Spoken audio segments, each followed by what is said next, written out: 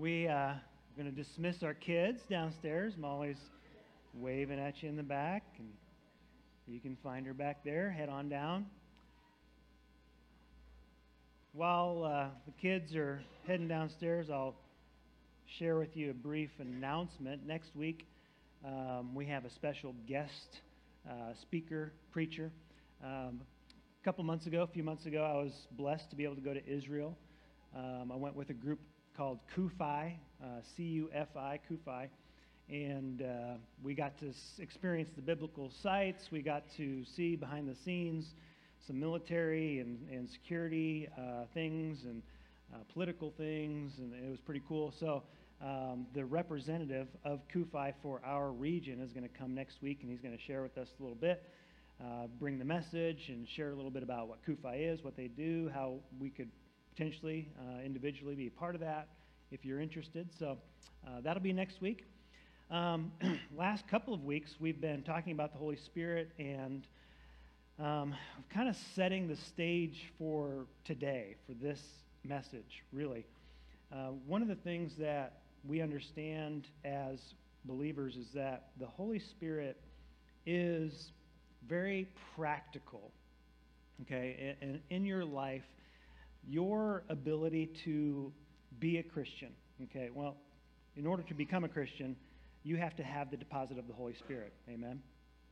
That's where new life comes from, is that you've put your faith in Jesus, you've accepted his sacrifice on the cross, you've accepted what he did for you, and then when you do that and you trust Jesus, you ask him into your life, what you're doing is you're asking for the Holy Spirit to come in and change and transform you.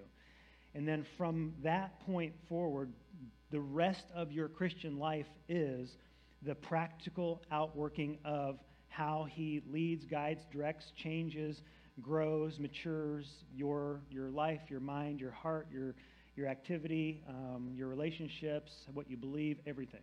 Okay?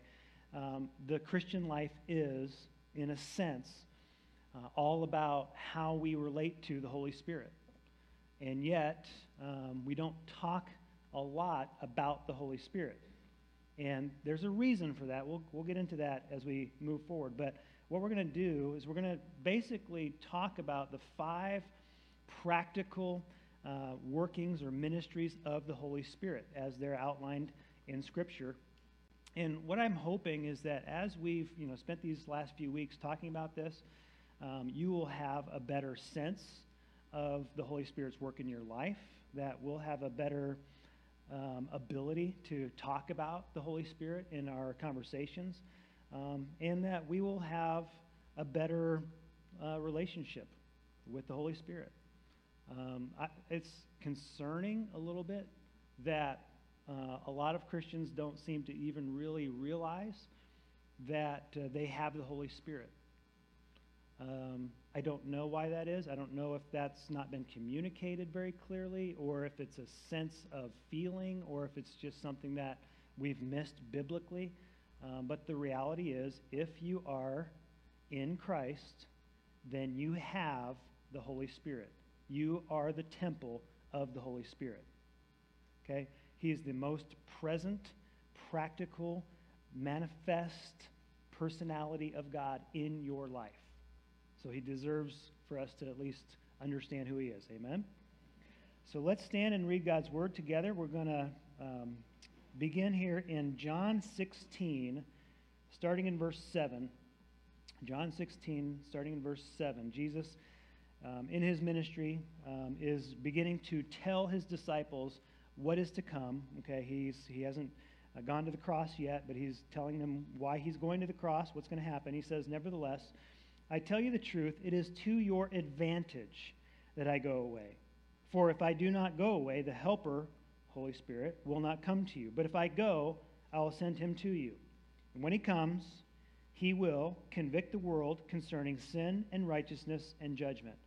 Concerning sin, because they do not believe in me. Concerning righteousness, because I go to the Father, and you will see me no longer. Concerning judgment, because the ruler of this world is judged. I still have many things to say to you, but you cannot bear them now. When the Spirit of truth comes, he will guide you into all the truth. For he will not speak on his own authority, but whatever he hears, he will speak, and he will declare to you the things that are to come. He will glorify me, for he will take what is mine and declare it to you. And Father, we thank you for your word, that your Holy Spirit helps us to understand and apply. And Lord, that is what we ask for today. Lord, would you please illuminate your word? Would you help it to jump off the page into our hearts? Would you take that truth, Lord, and sear it onto our minds? Would you use it to transform each and every person here today, Lord, as you said you would, and that you promised that you could, that we could be transformed by the renewing of our minds, Lord, that your word does that through the power of your Holy Spirit. And Lord, we pray that we would just have open, receptive, ready hearts and minds for what you want to do and say. And you will do the transforming work. But you also invite us to participate in that, to actively be involved in that work by agreement, by obedience, by submission, by just saying yes to you.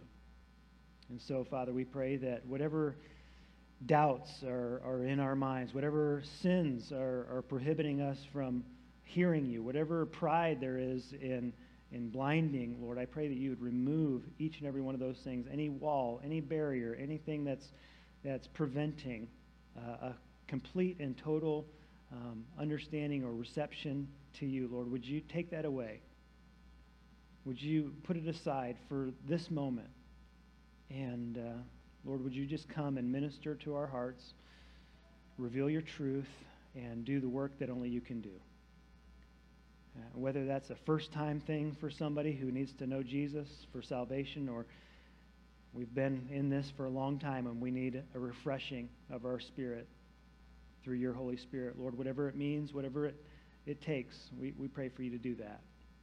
And we will just give you the glory. And we thank you that we can in Jesus' name. Amen. Amen. You can be seated. So, as Jesus is getting ready for the cross, okay, he's telling his disciples, and we've been through this last few weeks, he's getting ready for them. He's trying to get them ready for the next step, which is that salvation is going to be bought and paid for on the cross. He's going to give his blood, the only sacrifice that is necessary, and the only sacrifice that is possible, is that a perfect sacrifice. But the thing is that as he does that, he says that this isn't really enough. It's enough for salvation, but it's not enough for me just to do this and then leave you as orphans, is what he says. I'm going to leave you, but then I'm going to send somebody else to be the paraclete. Paraclete means somebody who comes alongside of you. And so it's one thing to express faith that I believe in Jesus. It's another thing for that faith to then result in a transformation. Okay, and what we've talked about over the last several months is this issue of being basically converted to a Christian perspective in your mind versus being transformed by a regeneration of your spirit through the power of the Holy Spirit. And this is what Jesus came to do. He didn't just come to present some truths for you to say, yeah, I agree with that. He actually came to give you a different life, a different reality. Okay, your heart should be transformed. He says that's going to happen when I leave and then I send the Holy Spirit. That happened on Pentecost. And what it is, first of all, he says, it's the spirit of conviction. The spirit of conviction means that he finds fault with certain things. Sin, righteousness, and judgment. That's kind of an interesting statement. I'm going to unpack all of that to the best of my ability as briefly as I can, okay? But here's what happens. On the day of Pentecost, remember what Peter's message was? Basically, okay, it's not of, God loves you and you're made in his image and you just need to love and accept him and everything will go great with you. He doesn't really say that. That's how generally we present the gospel to people, because we're trying to really soft sell people. We want them to just feel good about themselves and about the gospel and about God, and really kind of slide into Christianity with this feeling of, you know what, everything's all good, God's good, I'm good, and if I could just kind of add this nice spiritual element to my life, maybe my life would be even just a little bit better, right? And there's, I was going to say there's nothing wrong with that, although there can be something wrong with that, because the Holy Spirit's job, first of all, is to convict people of sin, to give you the perspective and the understanding that I'm separated from God because of who I am. My actions, my mind, my mouth, all these things separate me from God. And so Peter's message, remember what it was? It was, you had a part in killing the author of life. He came to bring life and salvation and healing, and you killed him. And the people, it says they were cut to the heart. They said, what should we do? And what was happening was that because the Holy Spirit was now at Pentecost on the earth, moving in people's hearts, 3,000 people in one moment, okay, got saved because they realized that they were sinful and separated from God. And they said, what can we do about this? We need to have a right relationship with God. And so the first thing that the Holy Spirit does is he makes us aware that we're lost. And so all we have, the thing that we as Christians have to do, and we're going to talk about this every step of the way here, but the thing that we have to do is we have to live a life that reveals to the world that what it does is wrong by living differently, by adhering to a relationship with God that changes how we live, how we talk. If we're not different, then the world never gets a clue that what it's doing is wrong. So what happens was, in your life, okay, what occurred was at some point, if you're a saved person, you realized that you were separated from God. That realization, through the power of the Holy Spirit, brought you to a place of faith. And you said, I need Jesus, I accept Jesus, I want him into my life. And when you did that, the Holy Spirit came into your life, and then that process of convicting sin didn't stop, right? It actually continued and increased. You would have thought that you just felt good and everything would be fine, and okay, I'm good with God now, but the reality is that you have this moment of peace and joy that I am saved, but then you have the ongoing conviction of the Holy Spirit in your life. If you're a Christian, you know this because you experience it on a daily or at least weekly basis. Is that, man, when I mess up, I feel like not only am I far from God, but you ever feel this way? Like I'm lost. And not just that I feel lost, but I feel almost scared and terrified that God doesn't accept me at this moment. You ever feel that way? Just me? Okay, I'll say from my perspective, I've had this happen to me time and time again where I feel like, man, I've messed up so bad. I feel so distant from God. And what that is the conviction of the Holy Spirit. It's a good thing, but it draws me back to repentance, to seek forgiveness, and to continue on in that faith, okay, the trust that God certainly will forgive. He will cleanse all my unrighteousness, that he will purify me, that he will redeem me again. Now, I didn't lose my salvation. Let me be clear about that. I'm not saying that you do lose your salvation. In case that seemed like what I was saying, that's not what I'm saying. You feel like you have. And that's because the Holy Spirit is prodding you to get back into a right relationship with him. That's his goal. His goal is to make sure that you are almost insanely aware of hurting God's heart by the things that you do, say, think. Okay, the people that you interact with and how you interact with them and the kinds of activities that you allow yourself to get included in, all those things the Holy Spirit is revealing through his word and through the presence of his, because the Holy Spirit hates sin. He wants you to hate sin too and to feel it. So when you feel that, you combine what you know with an emotion, and it should remind you later not to do that thing again, because you remember how you felt when you did that. And that's growth. as you continue in that process, you continue to grow into more and more maturity where those sins that used to entangle you so easily become further and further apart. Doesn't mean that you completely get over something that you struggle with. Sometimes you keep struggling with it, but hopefully over time they get further and further apart, less and less intense, and eventually, and I can testify to this, and I know many of you can too, you do conquer certain sinful habits in your life. Like you don't even struggle with it anymore. You don't want it in your life anymore. It's not even a temptation anymore. Amen? Anybody had that happen? Now, here's the other side of the Holy Spirit being the convictor of sin. He is present in the world even among non-Christians, non-believers, people of other religions. And what's happening is that there are two ways that the spirit of conviction falls upon a sinful world and how they respond to a sense of guilt. Okay, there's two ways. There may be a dozen ways, but there's two basic ways that I've seen and experienced. And the Bible talks about it this way. There's a repentance that leads to salvation, and then there's a repentance that basically it's a guilt that leads to despair. Okay, there's a godly repentance, and then there's an ungodly repentance, basically. And what it is the world feels guilty, and it either gets depressed or angry. You ever seen this happen? People feel like there's something wrong because there is something wrong. We're sinful, separated from God. And people reject Jesus as their answer. And so what do? This is what happened with Judas. This is Judas's story.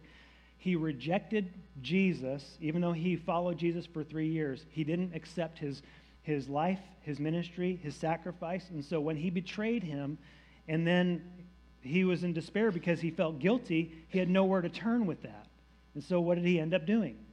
His despair led to him committing suicide because he couldn't take that guilt anywhere. There was nowhere for him to take it. And so instead of getting angry, he got depressed and he killed himself. The other side of that for a lot of people, and this is what we see in our culture primarily today, the world is guilty, our culture and our country is guilty of all kinds of bad behaviors, wrong thinking, injustice, etc. And what happens is that when that guilt becomes overwhelming, they look for somebody to blame. And here's what we're seeing, and we're going to see this more and more and more. I'm just telling you, this is where persecution comes from. When the world feels guilty, the aroma of Christ is the Holy Spirit in you and me as believers. You don't have to say anything. You just live a life that pleases God, and you're going to be a stench to this culture. And the culture's not going to like it, and the culture's going to get angry, and they're going to look for you as the scapegoat. If you Christians weren't beating your Bibles and saying that this is right and this is wrong and this is how you follow God and this is what salvation is and making it so exclusive about Jesus, and then we wouldn't feel guilty. And so the culture is going to look to silence the church more and more and more. You see this all over the world. Okay, this is where persecution comes from everywhere, that the culture seeks to silence Christians, to scare believers. We're going to do a study on the book Uncanceled by Phil Robertson. The men are, anyway, in a couple weeks. And the premise of this cancel culture is you scare people into silence when they don't follow your politically correct agenda. Okay? This is becoming a phenomenon in our culture right now, and it is directed primarily at who? Who's being removed from the public life more and more and more? It's Christians. Any believer who's outspoken about what they believe the Bible says, they're not going to be on HGTV or on the Disney Channel or on whatever else, because that's not politically correct right now, and they're getting silenced and they're getting removed. And it's becoming scary, like, well, Christians will just kind of hold our mouths shut, and maybe we can skate by. And listen, I'm going to tell you, the best thing for us to do is to continue to speak clearly the truth of God. Let the Holy Spirit do His work, and the culture is going to do what it's going to do. Okay? The spirit of conviction, in some ways, let me say it this way, the Holy Spirit, I don't want to say needs ammunition, but He certainly does like to have ammunition. The ammunition of the Holy Spirit is the Word of God. So we have to continue to speak the Word of God, to proclaim the Word of God, to adhere and live by the Word of God. Okay? Can I get an amen, or is that like, all right. So here's the next thing. I'm not going to get into great detail of this. I'm just going to, because it may sound confusing. He's a spirit that convicts of sin. That seems obvious, but He also convicts of righteousness and of judgment. Finds fault with righteousness and judgment. Does that sound strange to you? Like, what do you mean He finds fault with righteousness? Why does He find fault with righteousness? Because there's only one righteousness that counts for anything. It's in Christ, right? So if you try to earn righteousness or prove righteousness some other way, the Holy Spirit says that's not real. It doesn't work. That's not how it really is. And so He finds fault with every save the planet agenda, okay, and climate change protocol and social, justice issue that people are trying to, and I'm not saying those things are all necessarily inherently bad, but what it is for a lot of people is a way to prove righteousness. If I could just, save the planet, or if I could just, prove that, we could all get along somehow with world peace. And what's happening is that people are trying to avoid the need for Jesus and find salvation in something else. And the Holy Spirit says, no, that's not how it works. You are positionally righteous when you claim Jesus Christ as your Lord and Savior. That's the only righteousness that God looks at and says, you are my son, you are my daughter. And then from that position, then you can begin to do some good works in the earth that actually means something. Apart from that, there is no good work that'll save you. Isaiah said it this way, all our good deeds are as filthy rags before God. All right, so righteousness and then judgment. And here's what he says about judgment. Concerning judgment, because the ruler of this world is judged. Who's the ruler of this world? Okay. Some of you were afraid to say this because it sounds so blasphemous. But the ruler of the world, according to Scripture, is Satan. And here's why that is. He's not the rightful owner of the world. Who's the rightful owner? God is. Who's sovereign over His creation? God is. Who is going to get this creation to His ultimate conclusion? God is. But currently, the one ruling the world is Satan in this sense. Not as a legal rightful owner, but as a majority and popular deciding factor. People have decided to follow him in the majority.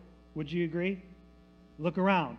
I mean, are the majority of people following Christ, or the majority of people following after sin and selfishness and evil and whatever their own desires are? Okay, so what's happening is that the Holy Spirit is going to convict the world concerning judgment, because in this popular following after Satan's agenda, people cannot make correct decisions. They can't make right judgments. Every decision that they make that they think is going to solve the human condition is not going to work. You can't get to a correct solution through a political agenda. You're not going to solve the human condition but by government. Okay, you're not going to do it through economy. You're not going to do it through the internet. You're not going to do it through technology. You're not going to do it through any of those means that the world is chasing after. I watched this documentary on Elon Musk. Anybody know who Elon Musk is? Does anybody not know who Elon Musk is? And I like Elon Musk. That's why I watched the documentary. I thought he's kind of an interesting guy and he's doing some good things. I don't want to derail this whole thing, but Elon Musk has this perspective, and in some ways he's a little bit of an insane genius, but he has this perspective that he wants to solve the human problem by sending people to live on Mars. And that's fine. You want to go live on Mars, and I think he personally maybe wants to live on Mars. And sometimes I feel like that'd be a good idea, go live on Mars. But you're not going to solve the human problem by simply populating another planet. He has this other perspective, this other idea that, and it sounds insane. I mean, just to even say it sounds insane. That basically, has anybody seen the movie Matrix? The Matrix? 3 people have seen the Matrix. Okay, I thought it was a little more popular than that. Anyway, the whole idea of the Matrix is that machines have taken over the world and human beings are living in a fictional construct. Okay, they're plugged into this whole thing and they're basically batteries for the machines and they're not living a real life. Elon Musk believes that this is a possibility for what's going on. We're living in a simulation of some higher intelligence, creation. Now, that sounds insane, but actually when you say it, like that, you're almost like this close to the truth, which is that there is a higher power, a higher intelligence, right? And there is something going on that we can't see, we can't detect with science, with scientific methods. It's a spiritual realm. There's something beyond this life that we can't quite grab a hold of or understand or see, that we can only see if God reveals it to you. He's this close to understanding the truth, but he's gone off in this other direction to try to figure it out. Like we're just the playthings of some alien, when in reality we are the beloved creation of a God who made us in his image and who does want us to have a right relationship with him, and we're blinded by the lies and the deceit of the enemy. So he's going to convict the world in concerning judgment, because outside of God's truth, people are going to create all kinds of ideas and fantasies and issues that try to solve or explain what we're really dealing with. And the Holy Spirit says, here's the truth. Here's the truth. Here's where you are going to find your answers. And so the next thing is that he is the guide into all truth. He's the Spirit of truth. And here's how this works. The Holy Spirit guided the writers of Scripture, okay, all the prophets, all the apostles, all the people who were inspired to write what they had experienced with God and what God had told them and all those things. So we have the Word of God, and then the Holy Spirit takes that Word into the life of a believer, and the initial thing that you have is that you recognize the truth of the reality of who God is. You recognize that there must be a God, and that if there is a God, then he must be perfect and holy, and that if there is a God who made me in his image, that he gave me the ability to choose. I have the inherent moral agency to say yes or no to him, and that there are rules about how we relate because he's perfect and he's the rule maker or the law maker. And then he says, well, here's my standard. It's my son Jesus. You say, I fall on one side or the other of that. All these things are revealed, and you come to this place of accepting or rejecting that. And then what happens is when you come to this place because the Spirit has convicted you that you're not right with the Lord, and you say, I need to be right with the Lord, it only happens through faith in Christ. Then you have the Word of God that gives you understanding into all the other areas of life. This is why we don't preach from some other book than the Bible. This is why no church worth going to is going to preach from anything but the Bible. Do you understand that? I mean, and I know that you probably hear that and you're like, well, of course, if you're a church, you preach from the Bible. You know that there are a lot of churches that do not open this book. They don't teach from this book. They don't explain this book. They don't read this book in their worship services. I was at a very large, and I would say even what we would see as an evangelical church about 10 years ago. I was visiting a church in California. I was there just kind of seeing some different churches, what they were doing. I went to, I guess I'll just say it because I don't know if they're not going to come after me. I doubt it.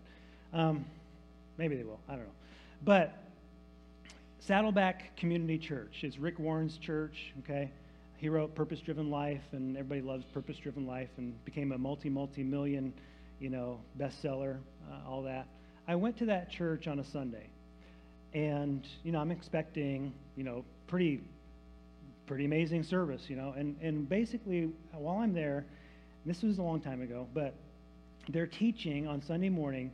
Their book, their manual, was not the Bible. Their book was a book called If You Only Had 30 Days to Live. And it was chapter by chapter. This week is chapter 4, and, we're going to go into and they had scriptures kind of interlaced into the message. I'm not saying they didn't use scripture, but the main teaching, the manual, the series was this other book. And I walked away feeling like I did not go to church that day. And maybe that was just a one-time thing and they've never done it since or whatever. I don't know. But the reality is that there are a lot of places where you could go that they're not going to teach the Bible. The Holy Spirit, and like I said, I don't know that he needs ammunition, but he certainly does like to have it. But he's the Spirit of truth, and what he does is he takes the truth of God's Word and he uses God's Word to transform your heart. That's primarily how he works, to get the Word of God, the truth of God, into your mind, and to let that simmer, to let it kind of have its way of change. It's a catalyst that changes how you think, how you understand, and then he brings out of that change a changed life. Amen? He's the Spirit of truth. And then he's also the Spirit that glorifies Jesus. It says in verse 14, he will glorify me. He'll take what is mine and declare it to you. And so here's the reason why oftentimes we don't talk a lot about the Holy Spirit, because the Holy Spirit in his personality, okay, his job is to glorify Jesus. That's what he does. That's his main goal in his ministry, is to get you thinking about Jesus, to get you in love with Jesus, to get you to glorify Jesus. Jesus said, if I be lifted up, right, I will draw all men unto me. When people talk about the Holy Spirit too much, which is kind of a weird thing to say, but when the worship is focused on the Holy Spirit, when the teaching is all focused on the Holy Spirit, when everything is kind of all-consuming and it's all about the Holy Spirit all the time, then you can almost guarantee that there's something wrong in that congregation. Because the Holy Spirit generally will not do that. He will not bring a lot of attention to himself. That's not what he's all about. What he's all about is bringing our attention back to Jesus. And so you understand the role of the Holy Spirit. You know that he's working. You appreciate the Holy Spirit. You talk about, he is the Trinity. He's Father, Son, Holy Spirit. But he's not going to make it all about him all the time. He's going to make it all about Jesus. Amen? All right. Next, we got to turn over to Romans for the changed life. He is the Spirit of conviction. He's the Spirit of truth. He's the Spirit of glory, glorifying Jesus. He's the Spirit of life. Romans 8, starting in verse 9, says this, you, however, are not in the flesh, but in the Spirit, if in fact the Spirit of God dwells in you. Anyone who does not have the Spirit of Christ does not belong to him. So, if you're a believer, and this is just a statement I need you to grasp and accept and understand, okay? If you are a believer in Jesus Christ, you are the temple of the Holy Spirit. Amen? That's a fact. Now, your experience of the amount of the Holy Spirit, the fullness of the Holy Spirit, or the power or the manifestation of the Holy Spirit, that ebbs and flows. It comes and goes. It's sometimes you feel it really powerfully. Sometimes you feel it a little less powerfully. Sometimes it's overwhelming. Sometimes it's not that very overwhelming. Okay, but the reality is, if you're in Christ, you have the Holy Spirit. You need to depend on that. Because at this point, what you have to realize is that you are a new creation in Christ. That's who you are. You are different. The Holy Spirit has mysteriously come into your soul and mixed in such a way that he cannot be separated out anymore, ever again. He's the deposit guaranteeing your eternal life. Okay? So, if that's the reality, then here's something that can happen in your life is that you can actually ask for the Holy Spirit to expand. Like, would you fill me? I'm telling you, I ask this every week. Holy Spirit, fill me. Holy Spirit, help me. Guide me. Direct my words. Fill the congregation. Give people the ears to hear. Give me the words to say. I'm always asking for the Holy Spirit to increase. And the Bible says that's okay for you to ask. Jesus said you can ask, seek, and knock. And you will certainly get what you ask, seek, and knock. Right? And then he says, what will you get? God will give you the Holy Spirit. He will increase. Okay? And so he is your life. He says, but if Christ is in you, although the body is dead because of sin, the Spirit is life because of righteousness. If the Spirit of him who raised Jesus from the dead dwells in you, he who raised Christ Jesus from the dead will also give life to your mortal bodies through the Spirit who dwells in you. Here's what should happen. Because the Holy Spirit is in you, you should live a different life. Your life should look different. Would you agree? If I'm a new creation in Christ, I need to walk differently than I used to walk. If I'm still exactly the same as I was when I was 18 and living in the world and doing all the things that the world was doing, if I'm still the exact same, however many decades it has been since then, I can't even do the math at this point. Okay.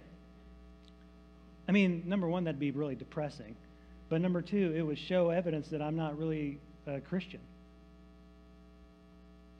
Let that sink in for a minute. You're doing exactly the same things, saying the same things, have the same habits, have not changed one bit from 20 years ago, 30 years ago when you said you accepted Christ and your life looks exactly the same. Well, let me prove it to you. Galatians 5, verse 16 says, but I say, walk in the Spirit, you will not gratify the desires of the flesh. For the desires of the flesh are against the Spirit, the desires of the Spirit are against the flesh, for these are opposed to each other, keep this in mind, to keep you from doing the things you want to do. It's not even that all of a sudden I changed and now I don't want to do those bad things anymore.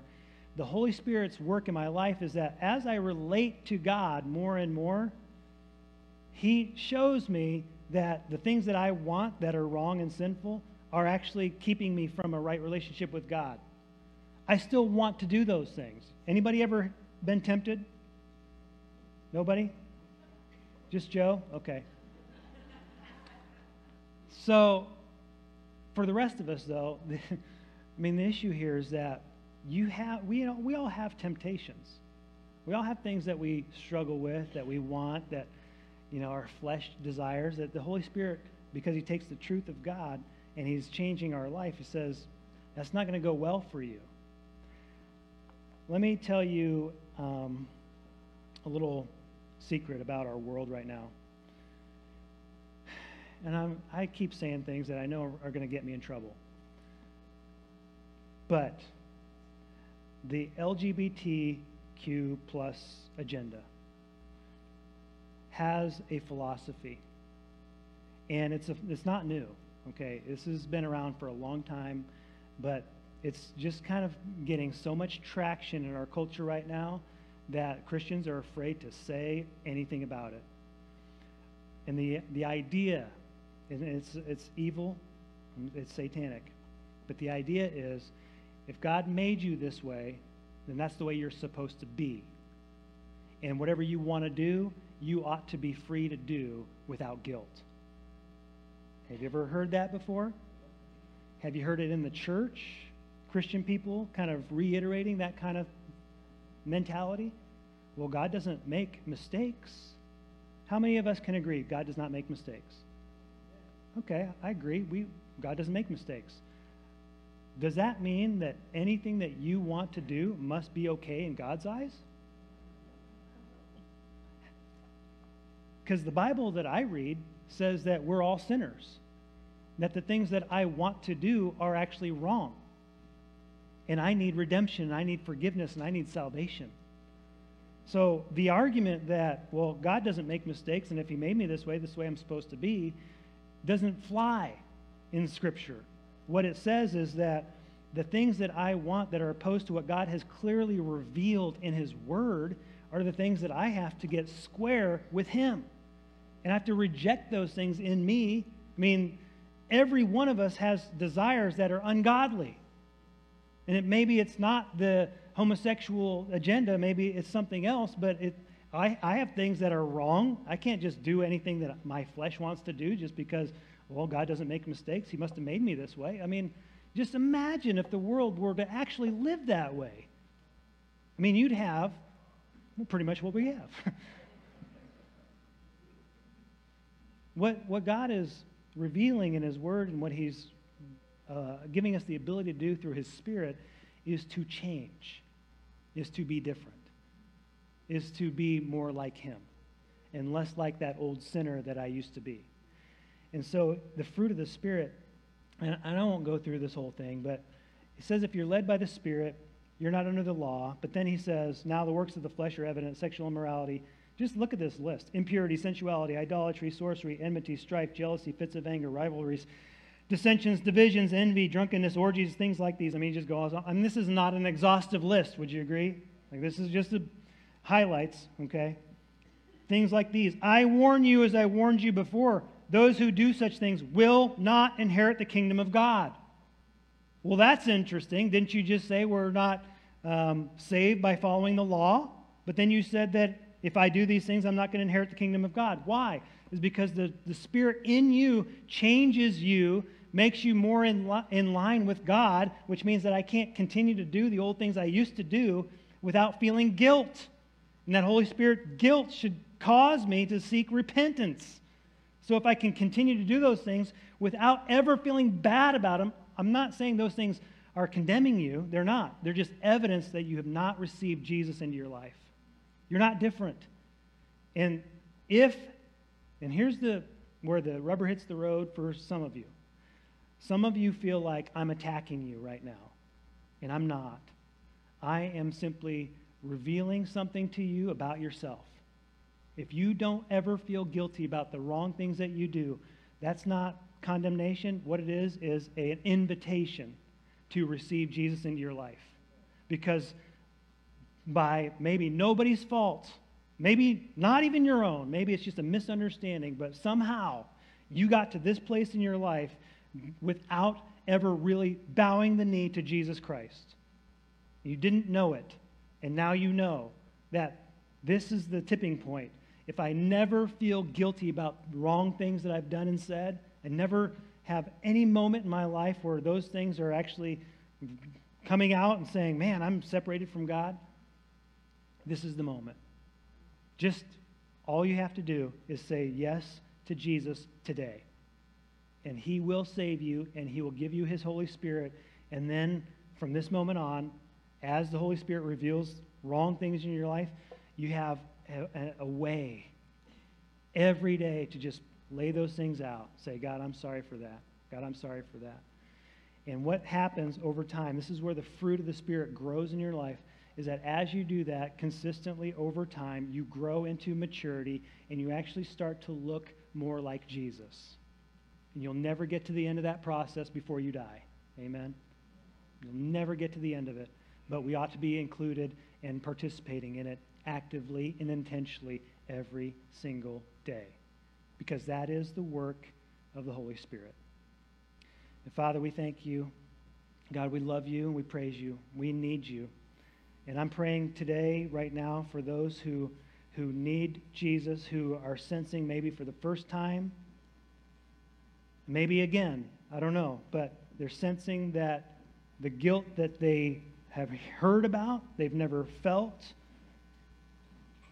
and it alarms them. Lord, I pray that anybody today who is cut to the heart and concerned about their position before you right now, that they would just say yes to Jesus. Ask you to come into their life, make them a temple of the Holy Spirit, and change their mind permanently. Give them a new hope. Give them the new future. Give them the assurance of eternal life, God. I pray for that. Lord, I pray for your people. Lord, we can cultivate the fruit of the Spirit. We can grow into the fruit of the Spirit. We can allow for you to have more and more access to our hearts and minds and see more and more of the things of your word, your truth, your love, your grace grow and increase in our lives, Lord. We don't have to sit by and hope that it happens. We can participate in that. Lord, help us to grow, to walk with you, to walk closely with you, and to let you do your work. And Father, through all of this, we're praying, Lord, that we would be a light to our culture, a light to our community, a light to our homes, our workplaces, our schools, wherever we go, whatever we do. God, that you would use us to be the aroma of Christ, Lord. I pray that that would be something that would draw, just through the invitation of the love of Jesus, draw people to you. For some people, it's going to be offensive. We can't help that. But we should not be afraid of it. Lord, help us to have boldness and courage to live a life that is worthy of the calling that you've placed on us in Jesus' name. Amen. Amen. I'm inviting you this morning to just respond to the Holy Spirit. It's not my invitation. It's not your best thoughts. It's just if the Holy Spirit is calling you to bow the knee before Jesus this morning, that's his job. Amen? That's his job. And our job is to respond to him. So if he's calling you, we'd love to celebrate that new decision. But let's stand and sing as we do.